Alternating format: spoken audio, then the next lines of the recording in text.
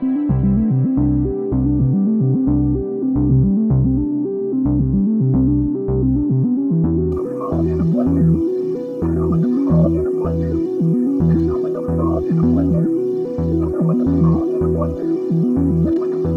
and welcome to Magic Numbers. This is episode number 52, Dominaria Unwanted. And today I'm going to look into the draft data of DMU and look at wheeling to some extent, look at signals to some extent.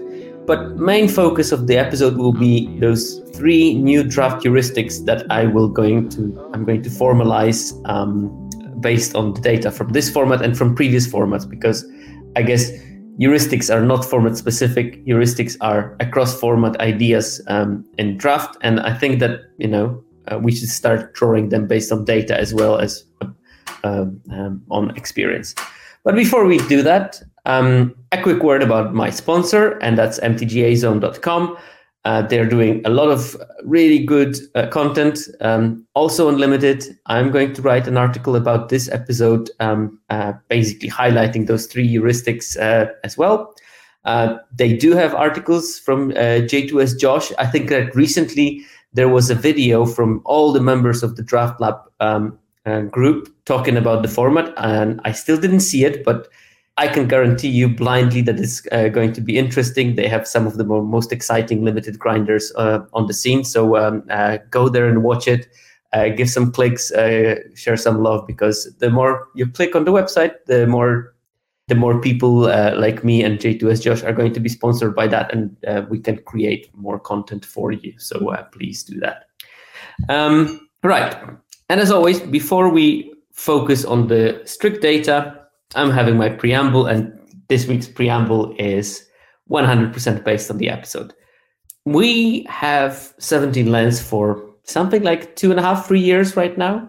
We got a ton of data from that, and we understand Magic slightly better through that data. But so far, I never saw anyone creating a formalized heuristic based on that.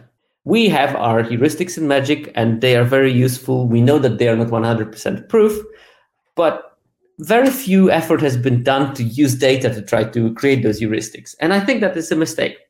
I think that we should formalize cross-format data into those heuristics, and this is the path that will be quite beneficial for both the data and Magic itself.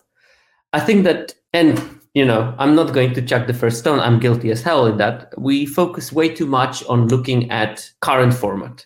Current format is king, and there's a good reason for that, because the current format is the format that everyone is playing, and we want to look at it, and analyzing other formats while this format is on top is not going to give you many clicks. But in my defense, on occasions, I do cross-format comparisons, and I think that they're very important, because only by looking at cross-format comparison, you can come up with draft heuristics that are based on data. And today I'm going to look at some of the things that I found in other formats, and I find them format after format after format, and I also found them here. And I finally decided, look, it's enough to ignore those findings. I am going to formalize them as a heuristic. I am going to put them out there. I'm going to write an article about it, because I think this is the reason why we run data, not to solve Dominaria United, not to get this extra percentage point of win rate in the current format, but to make you better draft players, to make you understand the format better. At least that's how it works in my head. And that's why I decided, okay, let's put it as a formalized heuristic. There is enough data from other formats. I talked about it a couple of times before. Time to put it in an official form. So the main clue of today's episode is going to be those 3 heuristics. It's not going to be a whole lot of data about them, but I think it's a very telling data, and it will help you to understand human mentality on what happens during the draft, and how people draft in a consistent way, and how you can abuse it in a consistent way. And the fun part is that if I formalize those heuristics and they go out, they might actually change the premise of themselves. Again, the self-correcting aspect of the draft is always there and always lurking to try to ruin our efforts in solving the format. That's the beautiful part of draft. If you solve it, more people will do what you think is the solution, and then the solution becomes invalid, which means that the format can't really be always solved. But enough about the preamble. Let's start looking at the data of the drafts in DMU. And I lost my presentation. There it is. Okay, good. So let's start with the data summary.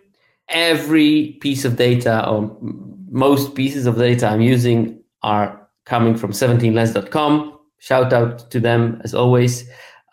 This is the most amazing tool, and especially for people like me who are almost exclusively basing their stuff on 17lens data, but every other content creator is using 17lens data to some extent, and I would highly recommend you as a player, if you want to improve, also use it as much as you can, even if only to share some of the game replays with your friends to ask for a second opinion about some plays.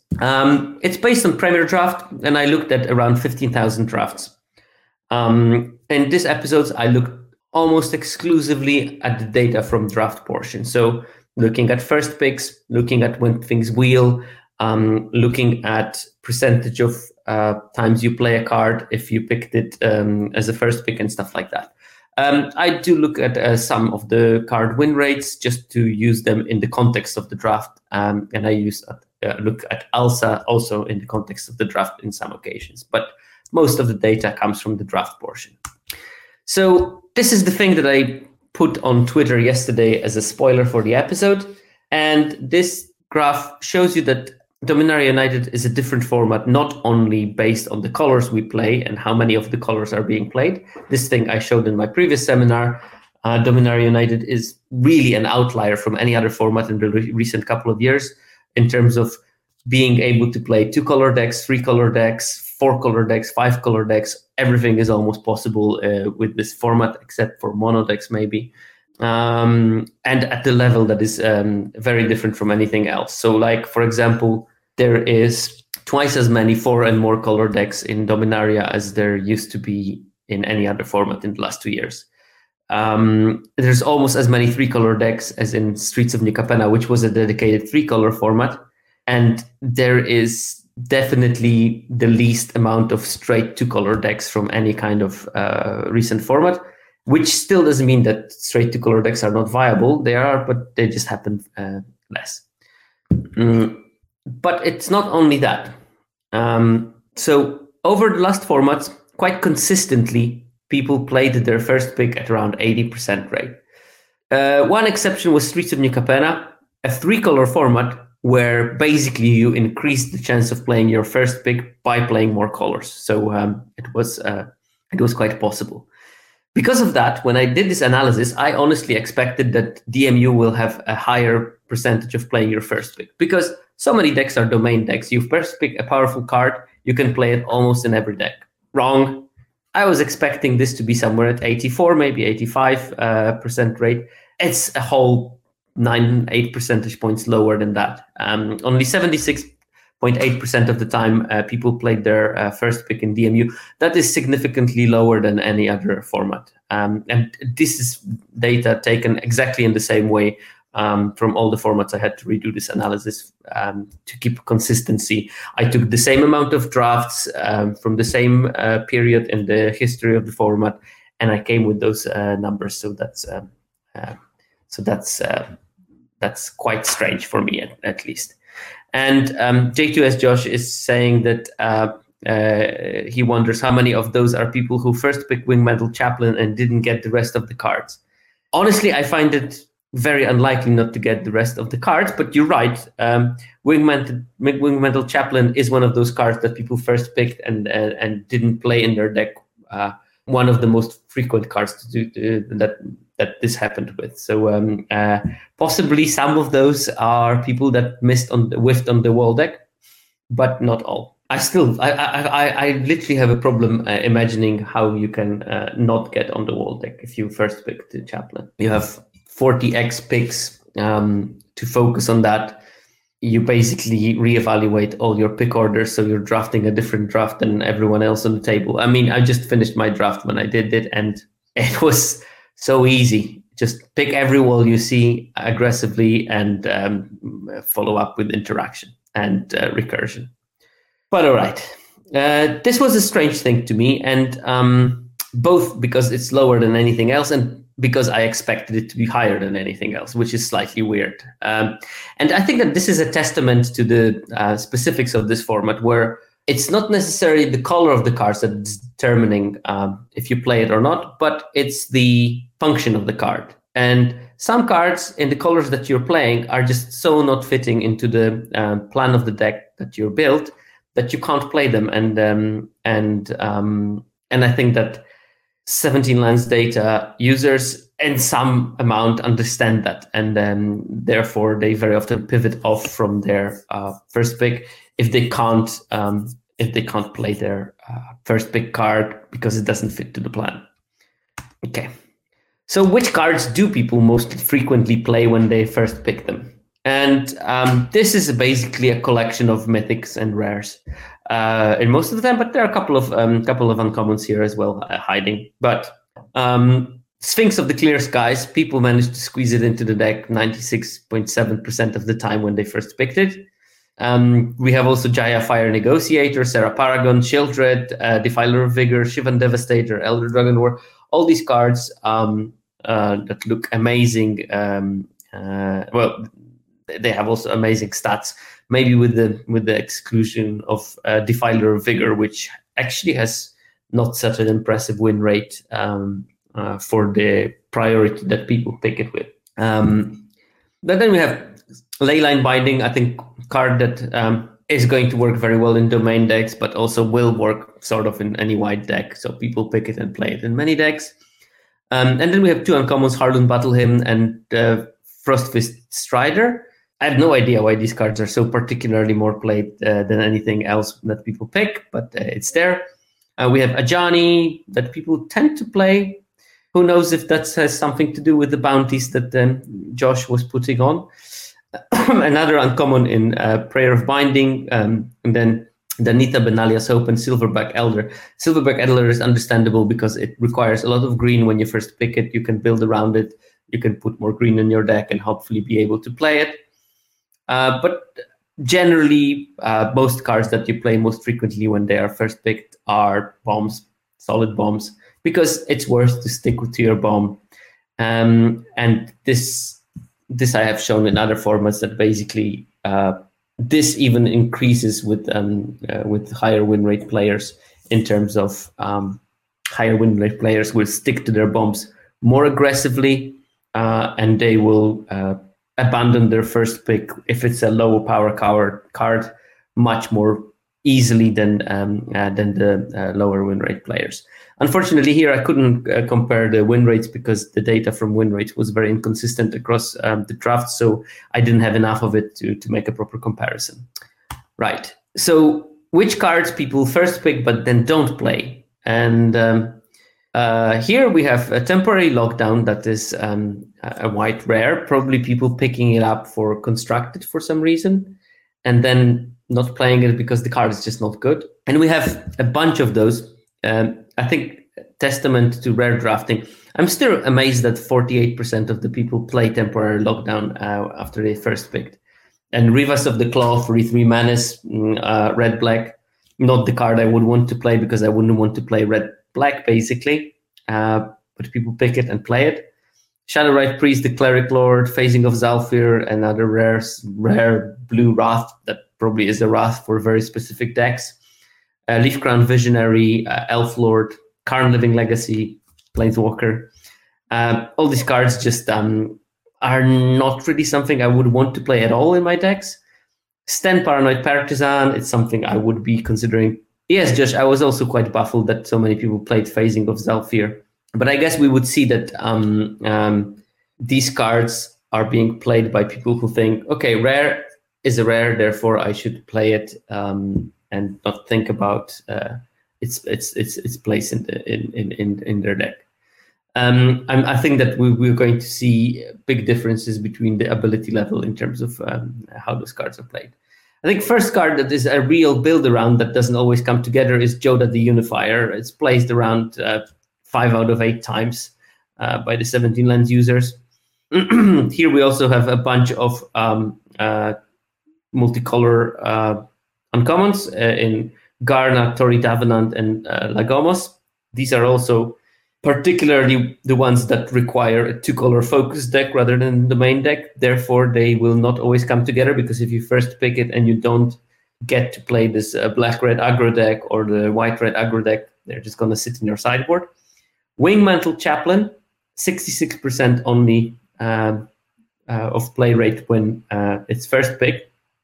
And I'm baffled by that. I think that you can make a wall deck tick much easier than that. So it might be that there's, because the data comes from across the playing period, it might be that there is just slightly more decks from the beginning of the format.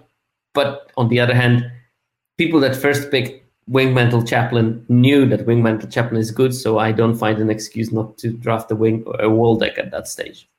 And then you have another Rough Witherlight Stalwart, another of those more focused 2-color cards. Tail Swipe, I don't know. I probably would include it in most of my decks if I first picked it. Springbok, yeah, I think that it's possible. And I actually should have done maybe the statistic, how many walls do you see on average per draft? But I don't think that it will happen that frequently. I think with 4 or 5 walls, you can play that easily. And maybe people are a bit more conservative and they thought they need 7, 8. And Baird are given Recruiter, another of those more narrow 2-color cards. So one thing that's there is that there's rare drafted cards and 2-color cards that come in those more narrowly focused archetypes, especially in the Mardu colors, so the white-red and black-red. Because, of course, the domain ones will be played more widely, because domain decks can be almost anything and lots of things fit into those. Okay, so let's start with it. This was like a warm-up on the data, and let's start with the new heuristics that I want to introduce. And first one is mana fixing goes later in pack 1 than in pack 2 and 3.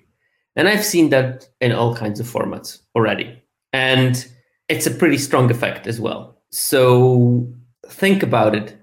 This means that human psychology in draft works like this. People focus first on playables, then on fixing.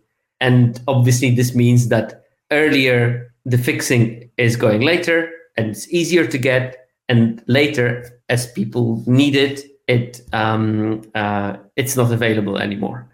Which makes me think, as a cunning drafter, you should do probably the opposite to some extent. You should maybe get a couple of cards that are a decent starting point for a deck. Then make sure that you have the fixing. And then when you have a fixing, you will be rewarded, because other people at that time will be prioritizing fixing. So even if they are the same color as you, they will pick the fixing later because they need it. Otherwise, they won't be able to win. And you will be rewarded by getting those cards later. And just to look at the data, this is the percentage chance of wheeling a dual land in pack 1, pack 2, and pack 3. As you can see, Molten Tributary, 50% chance of wheeling it if you opened it in pack 1 as a pick 1. It drops to 40% in pack 2 and only 34% in pack 3. So the difference of 16 percentage points between when it's opened and when it's in pack 3, when it's opened in pack 1 and in pack 3. And as you can see, like almost across the board, there is a drop of roughly 15 percentage points between pack 1 and pack 3, which is a big difference. So when you look at the ALSA numbers of the lands, they don't reflect the disproportion between how often those cards wheel in pack 1 and pack 2 and 3. And in some cases, there is a bigger difference between pack 2 and pack 3. In some cases, like Geothermal Bog or Wooded Ridgeline, you don't see that much of a difference between pack 2 and pack 3.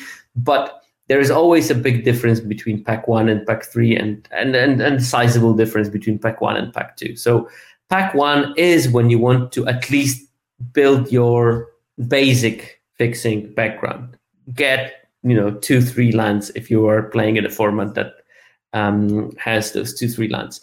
I'm going to look at lands and the dual lands in specific later during the seminar, but I think that ability to draft lands and being able to prioritize them is absolutely essential. And I think that you would get further in drafts if you make responsible picks on lands earlier and not be so focused on playables, because it's much easier to get a deck that does not have enough fixing than to not get enough playables.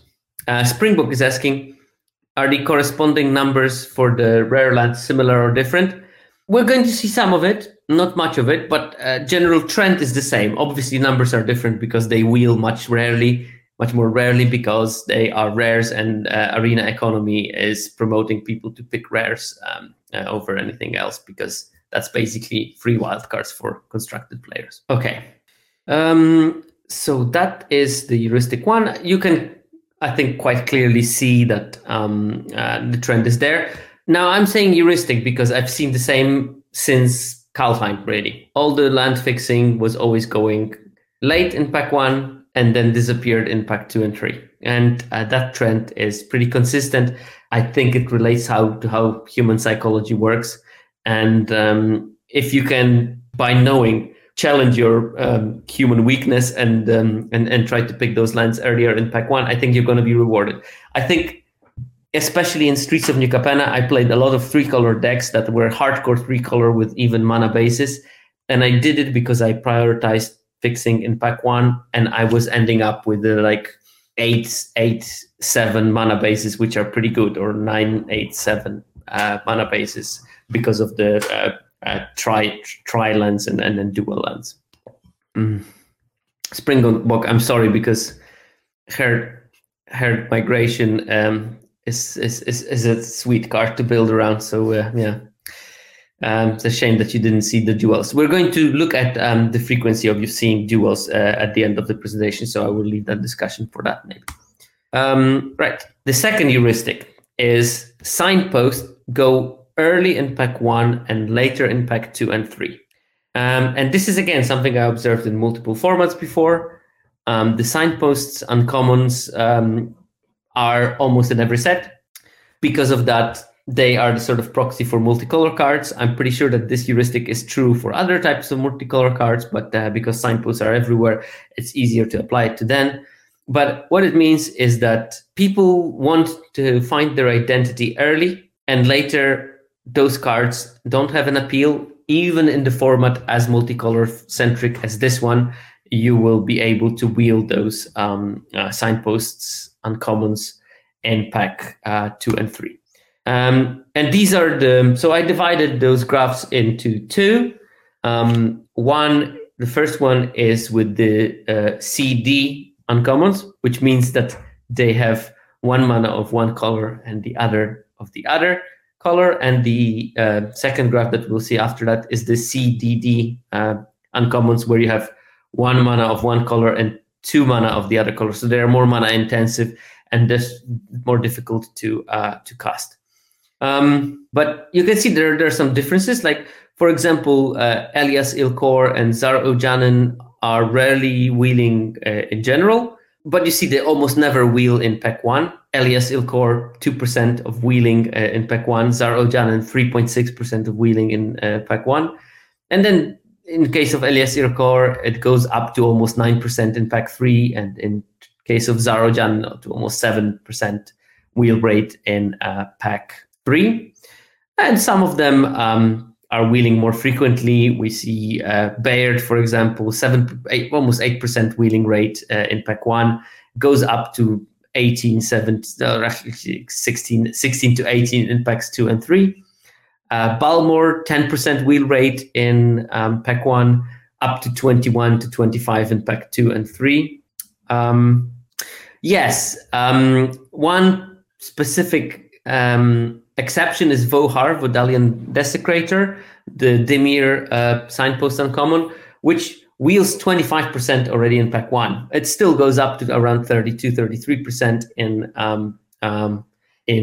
pack 2 and 3. This is a very good card that goes way too late and should be picked up. And Springbok is right that Corticals and some other content creators were pointing out this fact that this card, and there is another card that does similar things. We will see it on the next graph. But generally, you can see that those multicolor cards wheels sort of like between 10 percentage points more and maybe 5 percentage more, depending on the individual card. So it has a lot of variance, and I guess that it will sort of depend on how easily splashable and how splash-like are the decks that the card is usually played in. Like, for example, Balmor and Baird are played in the color combinations when you don't splash a lot, so you have those larger differences, while Nile, Avisoa, Aeronaut by nature will be in decks that splash a lot, so people will pick it up even in pack 2 and 3, because if they are interested in it, they can play it even if it's not their first color. So that's the difference between individual cards. Maybe something I should more explain. Should more explore more in the future. I don't know which one of those is more likely to be splashed, to be fair. So hard for me to say. I would guess that it's Bortuk Bone Rattle because it costs 6 mana, and for that reason, it's the easiest card to splash. If you're playing green-blue, you can get some black sources, and Bortuk will be just fine. Okay, here are the more difficult ones to cast, the CDD uncommons, and we see the same trend, really. I mean, they go much earlier in pack 1, and they go much later in pack 3 and 2, because, of course, people already selected their colors. It's very hard to splash them. Like, you won't be able to play Queen Alenal of Ruadak easily if you're not already in a green-white aggressive deck. And here we see another example, Urg Spawn of Turg, which wheels a lot already in pack 1, 32% wheel rate, and wheels slightly more in packs 2 and 3, so like 38, 34% wheel rate.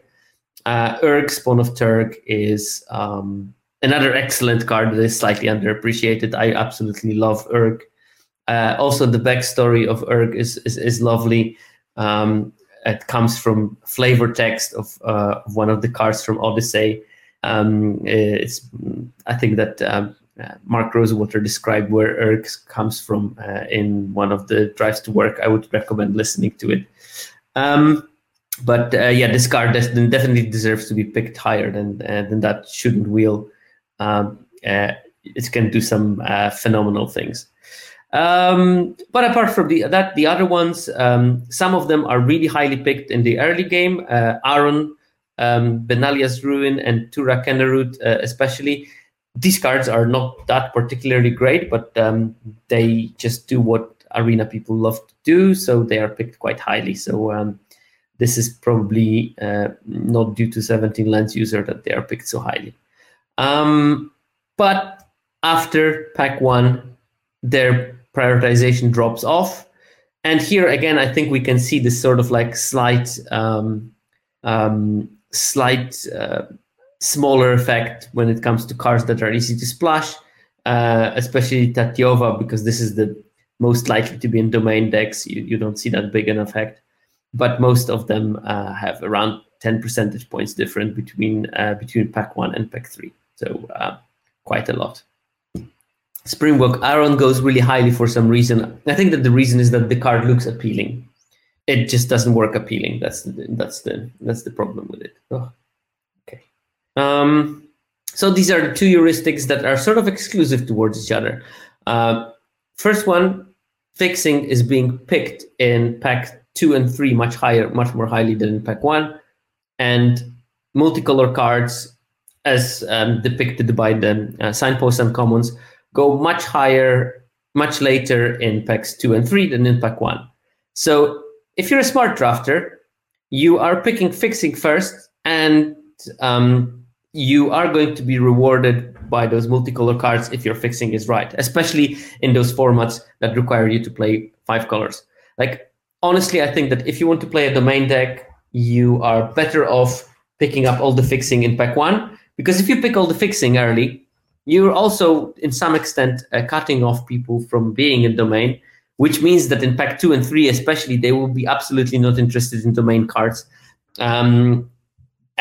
Or they will be having problem with picking their fixing and having to abandon their path. So you're very well advised to pick that fixing early and treat it as high grade cards when you see those lands, because that's the moment when you can actually get a lot of them. And once you get a lot of them, you don't care about that. You're going to be rewarded by all those multicolor cards going later and domain payoffs going later, because people just don't have enough fixing because you hoarded it early enough. So that's what comes out of the data that can be abused, and hopefully you will find your own ways to do that. Now, let's talk a bit about wheeling for the break now from Heuristics. So these are the cards with win rate over 56%, game in hand win rate over 56% that wheel frequently, the most frequently. And we have Shield Wall Sentinel, that wheels around 80% of the time, and is one of the reasons why I think it's very difficult not to get there in terms of the Chaplain deck, because you always get a Shield Wall Sentinel, maybe two, depending on how many were open in the pod. You should be able to get them if you prioritize them, because you know you have a Chaplain already. Then we have Gaia's Might and Furious Bellow and Colossal Growth. All 3 cards have pretty decent win rate. All 3 cards are combat tricks, and all 3 cards wheel over 70% of the time. And we're going to get there later. Shadow Prophecy, 70% of the time it wheels. This card I didn't think is going to be that good, but it turns out that it's sort of almost like Dig Through Time. 3 mana, look at 5 cards, pick 2 of them, works much better than just 3 mana draw 2, because selection is so important in it.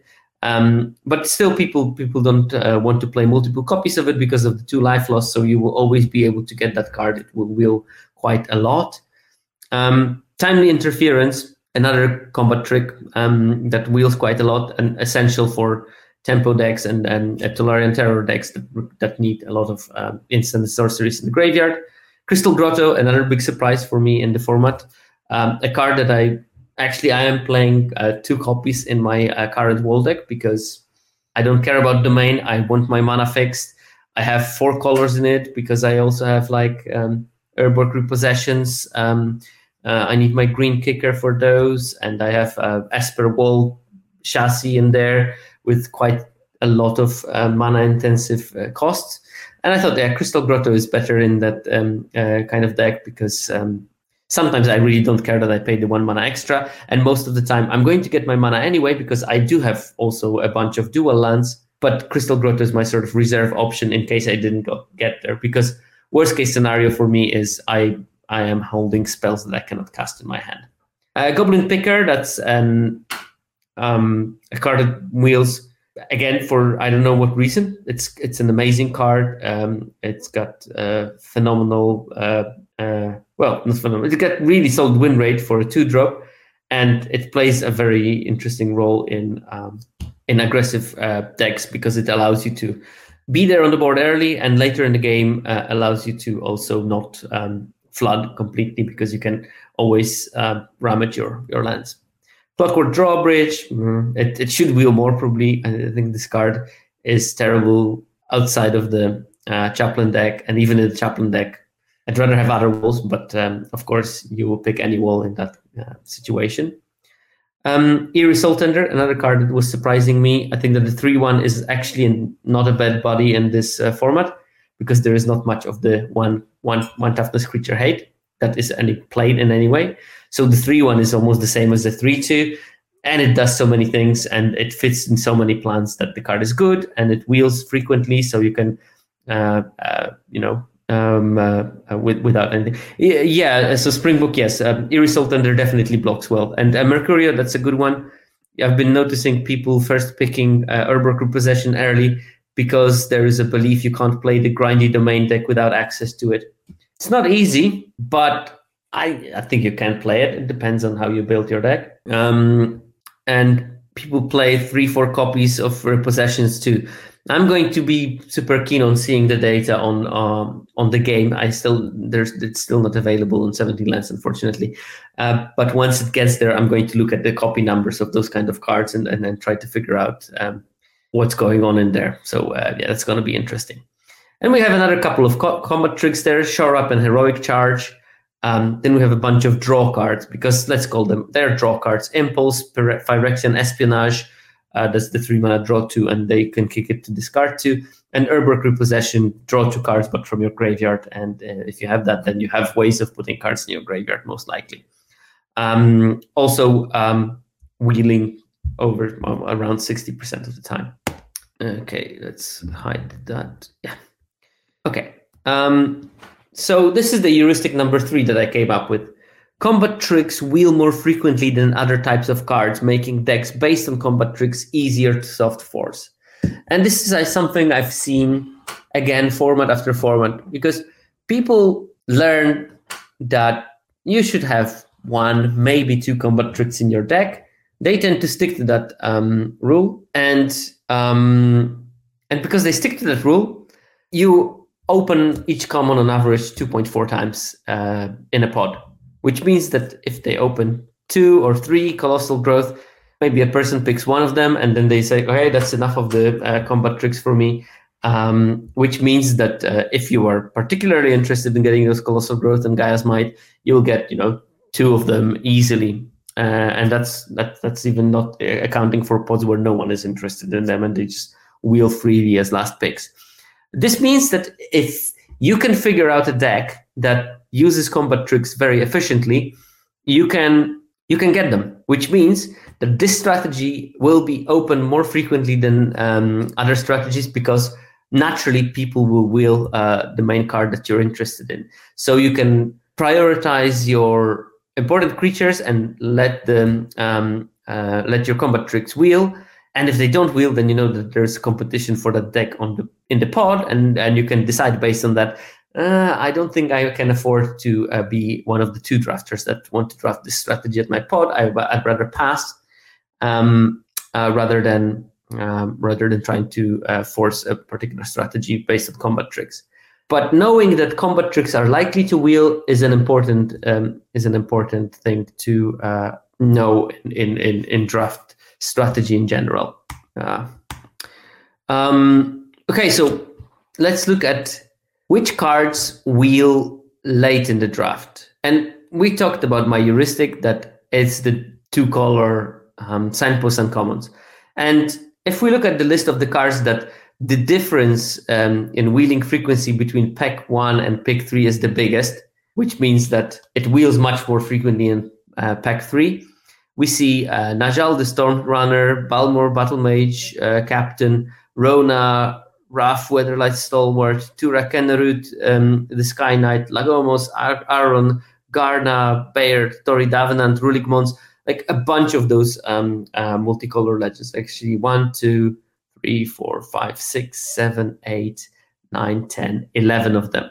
So 11 of the 15 cards that I have on that list of the cards that wheel more likely to wheel in pack 3 are multicolor legends, which is like a strong signal. But not all of those cards are multicolor legends, and therefore I made another graph when I just removed those multicolor legends at uncommon, because I already showed you the numbers behind them. And then we have cards like Winged Mantle Chaplain is the card that is more likely to wheel in pack 3. And the fact that it wheels in pack 3 is not so important. The fact that it goes later in pack 3 is quite important, because that means that you can be ready for it. Very often with cards like Shieldmate, they will go naturally late. And sometimes you will have them in a pack that doesn't have anything that interesting. And when you have already a deck that has some blue, maybe some black, maybe some black-green, you might want to speculate on those Shieldmates, because there is a chance that in pack 3, you're just going to have a late Winged Mantle Chaplain because no one is interested in them, because no one has facilities to accommodate them in pack 3, and they know that they won't make it on walls. if you sacrifice a couple of mediocre picks of cards that are fringe playable and put yourself in a position to pick that Wingmantle Chaplain later, you might have a really strong deck all of a sudden based on what you sort of speculatively drafted in the first couple of picks. Other cards that are wheeling late in the draft. Choking Miasma. I don't have a very good explanation why this one is no one is interested in late in the draft, except for the fact that it's a sort of multicolor card. Sprouting Goblin, exactly the same. Griffin Protector, I think that this one just doesn't fit into any white deck and maybe needs a more specific house, and therefore it wheels slightly more because slightly fewer people will be in that house in that kind of plan later. It's the same with Keldon Strike Team. That's also a multicolor card on top of everything. Talas Lookout, that's a different situation. It is not a multicolor card because of the 2 blue in the casting cost. So maybe if someone is not like on a heavier side of playing blue, no one on the pod is interested in drafting it late. Again, Joint Exploration, Elvish Hydromancer, multicolor cards, sort of. Battlewing Mystic, sort of multicolor card again. Combat Researcher think needs a dedicated deck, and I don't even know if that dedicated deck is a deck that I would like to be playing myself. Then you have another 2 kicker cards with that are sort of multicolor. Iconoclast, another sort of multicolor card, but here I don't see a good reason not to pick it if you play anything green. I mean, a 2-mana 3/2 with Trample still looks like a decent play. But it's good to know that if you have your Gaia Smite deck, maybe you can see some later Iconoclasts in pack 3. And we have also Blightpile, which is the 2-mana 3/3 wall in black, and Astor, Bearer of Blades, another multicolor card. So we have a bunch of build-arounds and multicolor cards. Build-arounds like Wingmantle Chaplain, Griffin Protector, and sort of Keldon Strike Team is a sort of a build-around. Multicolor cards like Sprouting Goblin, especially because this one really wants to be kicked. If not, then it's not such a great card. Elvish Hydromancer, I think. Juniper Order Root Weaver is a sort of multicolor card. Battlewing Mystic, you really want to kick this one if you can. And Iconoclast, you definitely would prefer to wheel. Blightpile is another sort of build-aroundy card. But these are the cards that we'll be wheeling later in the draft that are not signpost cards, other multicolor cards, and build-arounds, because you can't build a build-around in pack 3 unless you're ready for it. And in case of Wingmantle Chaplain, it's worth to be ready for it. Now, cards that wheel early in the draft, and here, like the first 11 are lands. It does include Crystal Grotto, that also is picked much more highly in pack 3 and much less in pack 1. So here we have the opposite card. So basically, Idyllic Beachfront is picked 20 percentage points higher in pack 1 than in pack 3. But we already talked about those lands, so I made another graph where I skip lands and just leave the cards that are not lands, or at least not the lands that we've been talking about. Here we start with Chaotic Transformation, no idea why. Then we have Gaia's Might, Furious Bellow, so 2 combat tricks, Shore Up, another combat trick, Yavimaya Sojourner, and this is a weird one because it's sort of like a reward for being in Domain, but I guess people don't want to pick it early. They really want to know that they can play Domain before they start picking it. Because of that, you can get your Sojourners early and then try to build around them. The problem is that then you don't have access to many lands because lands go later because after that. Another combat trick, Colossal Growth, goes slightly is prioritized a bit higher later. Karplusan Forest and Shield Wall Sentinel. It's also easier to get them in pack 1 because maybe in pack 2 there is more potential Wingmantle Chaplain players in the pod. Fleetman, yeah, that might be the reason that Transformation goes late. People know what they are in. They know they make it on playables. They will just pick a rare for rare drafting. That's a very feasible explanation. Meteorite, That's the desperation from people that look for fixing. Salvage Mana Worker, same. Desperate fixing. We also have we have Maya Coast in there as another of the dual pain lands. And we also have Captain Skull. So basically, I guess people are desperate to get their Captain Skull late in the game because they want to play their go white strategy and they're not so interested in the card early. I'm not interested in Captain Skulls that much myself. But these are in short cards that will wheel early, but later are slightly less available. Those differences are much smaller than in cards that go late at pack 3. If you look at it, because here we had roughly 6-7 percentage points difference between pack 1 and pack 3, and here we have like 3.5. So these are small differences. I wouldn't pay too much attention to that. Okay, Captain Skull with Wrath might be okay. Now, next stat is I looked at the cards that were frequently pack 1 picked in as a pack 1 pick 1. And then I looked at their win rates when they were played or when they were abandoned as that pack 1 pick 1. And here are the cards that were most favorable to abandon playing them. Aaron, Valiant Veteran, it seems like these are the two build-arounds that don't come together very easily, and people actually were better off abandoning them as their pack 1 pick 1 than playing them. Ratadrabik of Urborg, I think people try to play around that card and it doesn't work very well. You have actually a higher win rate in the decks that just decided not to play it. Same with Ajani and Braids. You see that Ajani, while played as a pack 1 pick 1, had only 54% win rate and almost 60% win rate the decks that first picked Ajani but then didn't play it. We have a couple of Defilers here, the white one and the blue one. They also drop Prayer of Binding, which is weird, but okay, I guess people try to stick to white too much when that happened. And Silverback Elder, I guess that people don't always come together on it, and sometimes you have to abandon it, and will do better if you do. Now, this data has to be looked at with care, because this might be also a result of people that have better win rates are more likely to abandon their first pick in this format. And I wouldn't be surprised if that's the case.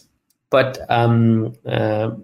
still, even if that's the case, there are cards that have a completely opposite result pattern. So it still says something about the cards that are on this list, that abandoning them as a first pick yields better results than keeping them. And also keep in mind that it's only 15,000 drafts, so things like Ratadrabik were not first pick that often. I tried to pick the sample size of over 100 drafts, but that still is not massive. So there might be some variance in there because of smaller sample sizes. Now the cards that were much better by sticking to them than when it comes to abandoning. And we have Shieldred, Aquarium Beastcaller, Talus Lookout as a first pick, which gives pretty decent results, but okay. Knights of Dawn's Light, you have 10 percentage points higher win rate when you play it after you first picked it and than if you abandoned it. Electrostatic Infantry, same. And this is a card that has a really high win rate when you first picked it and played it, because I think you get a relatively large bonus from being able to spending the whole draft to try to build around it. And we have the same with Drag to the Bottom, another card that you can focus to build around if you first picked it and you're ready to play it properly in your deck. Same I think goes with the Queer and Beastcaller that I mentioned earlier. I think that those cards, they are not build-arounds per se because they are powerful cards in their own right, but they require some extra care in terms of draft. And I think picking them early gives you much more freedom on what you will put in those decks that are interested in playing those cards. Okay. So when I looked at this Electrostatic Infantry, I actually started wondering which cards have the highest win rate when you first pick them. because to me that will give you a decent signal on which cards are good as a build around or good if you pick it early and then dedicate your draft to playing those cards. And I looked at the top 10 of those. I had Electrostatic Infantry, Anointed Peacekeeper, Shivan Devastator, Squee, Sheldred, Herd Migration, Fires of Victory, Phyrexian Missionary, Guardian of New Benalia, and Haughty Gene. A bunch of those cards are white-red aggro cards, like Squee, Anointed Peacekeeper, Shivan Devastator, Guardian of Benalia. A couple of them are spells build-arounds, like Electrostatic Infantry and Haughty Gene. There is a Herd Migration, which is a sort of the main build-around. So that's basically the package I found in there. That if you plan to build a spells deck, you better start doing it early, and then you will be rewarded. It's usually good when you start building your white-red aggro with a bomb already in the set. So that's another thing. Sheldred is just probably Sheldred. You just pick black cards and you should be fine. And I think Phyrexian Missionary is an interesting one there. That I think it's a card that if you pick it early, you can focus on building a slightly more grindy version of white deck. And if you do that, I think you're going to be in a better spot than if you just pick it later and you play it in your aggro chassis. So I think that's the difference there. Okay, almost there in terms of the seminar. Last thing that I wanted to focus on, or second to last thing that I wanted to focus on, is looking at the stats regarding dual lands. And so first of all, I wanted to look at how many dual lands you will see in a draft. And as you can see, it's quite a wide spread. So between 8 and 30, with an average of somewhere around 18, 19 dual lands you will see during the draft. And then looking at how many duels you will wheel in draft on average, and it ranges between 0 and maybe like 10. But most of the drafts you will see 1, 2, or 3 of them wheeling. And this graph, if you think about it, is a monument to self-correcting nature of draft. Why do I say so? Because look how broad is the range of how many lands you see in the draft. From 8 to 30, it covers like 22 numbers, basically. But how many you wheel is a much narrower thing, which means that the more duels people see, the more people will be attracted in drafting duels because they will see the dual lands. So naturally, it will position themselves that if there is plenty of dual lands opened in the pod, people will pick more of those dual lands, and more people will be in the domain deck because there is more fixing opened in the pod. I think that this is a subtle conclusion from this graph, but quite a profound one. I think that showing how drafts self-regulate using this graph is quite an interesting aspect of it. I didn't expect to reach that conclusion before I did it. I was expecting that the more lands you open, the more lands will wheel, but that's not a simple truth. It is partially true, but not completely, as we will see in a second. Now, it's important to know that you see majority of your dual lands in the first 4 picks of each pack. So pack 1, pick 1 to 4, pack 2, pick 1 to 4, pack 3, pick 1 to 4. You will see 65% of your dual lands in those places. So if you're struck to get enough lands, you need to oh no, I didn't put my most beautiful graph. I'll have to fix it in a second. You really need to focus in those first picks, especially like pack 2 or something. You need to prioritize the lands to get them because majority of the lands you will see are in there. But after pick 5, and so from pick 6 to pick 14, you will still see a bunch of dual lands. Like on average, you will see 6 to 8 dual lands in those later picks. So focus on that. Here you see a table of how many dual lands do you see per draft. So only showing the spectrum between 4 and 17, which is where the majority of the numbers are, and how many dual lands wheeled in a draft. And you see that there is a certain correlation between the number of lands you've seen and the number of lands you would wheel.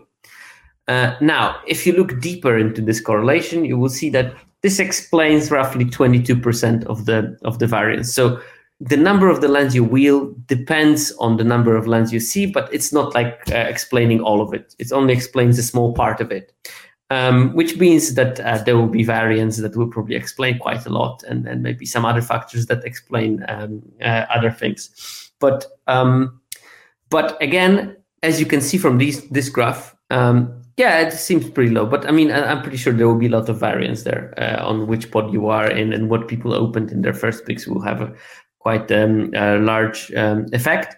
But as I said, you see from this graph that people react to the number of lands they see.